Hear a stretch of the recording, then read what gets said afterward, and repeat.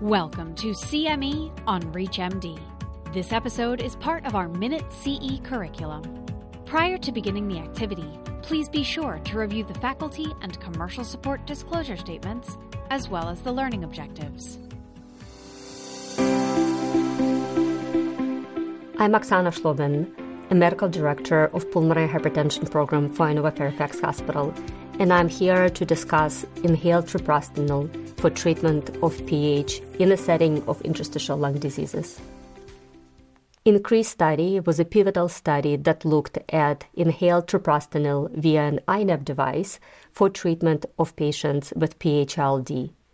As you can see on the slide, the primary endpoint was change in 6-minute walk test distance, and it was statistically significant with a peak 6-minute walk test difference of 31 meters. It was a placebo-corrected 6-minute walk test difference. The further studies showed that the effect of the drug appeared dose-related with the goal dose of more than 9 breaths 4 times a day. If you can look at the left, this graph represents a number of patients both with clinical improvement and clinical worsening based on grouping at 4 weeks, and the graph on the right shows the same thing based on the last dosage grouping. In both analyses, it appears that patients who received more than 9 breaths 4 times a day of inhaled treprostinil fared much better across the categories. The other outcome that was looked at is hospitalization due to cardiopulmonary indication and decrease in 6-minute walk test of more than 15% from baseline. And again, patients who received inhaled treprostinil fared better in both of these parameters. The graph on the right, the Kaplan-Meier curve, looks at decreased risk and time to first and second disease progression events. And as apparent on the slide, patients who were on inhaled treprostinil did better in both categories. This is a waterfall slide looking at the incidence of multiple disease progression events for patients with different subgroups of interstitial lung disease. Each rectangle of a particular color represents a certain type of the event. So, for example, blue is a decline in 6-minute walk test distance by more than 15 meters.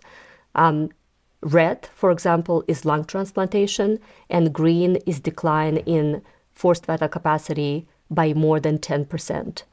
Visually, you can see that patients who were on inhaled treprostinil had significantly fewer events than patients who were on placebo across all of the categories or subgroups of the disease. So IIP group is here on the upper left, and then IPF, CPFE, and connective tissue diseases. There is another version of treprostinil, which is treprostinil DPI. One of them is made by United Therapeutics, and it's called Tyvaso. It is a 1% treprostinil powder absorbed in the carrier particles consisting of the FDKP. And another is Yutrepia. It is manufactured using proprietary print nanoparticle technology. And the company states that the particles are precise and uniform in size, monodisperse, they have minimal agglomeration, allowing thus for efficient delivery to the lungs by a DPI with a low resistance and high robustness. Tyvaso DPI is available for commercial use in both Group 1 and PH-ILD, and Yutrepia was approved by FDA but is not commercially available at this point. Liquidia DPI is studying Yutrepia in a small study of ILD PH patients. Using DPI usually is associated with improvement in compliance because it is much easier to use than the INAP technology.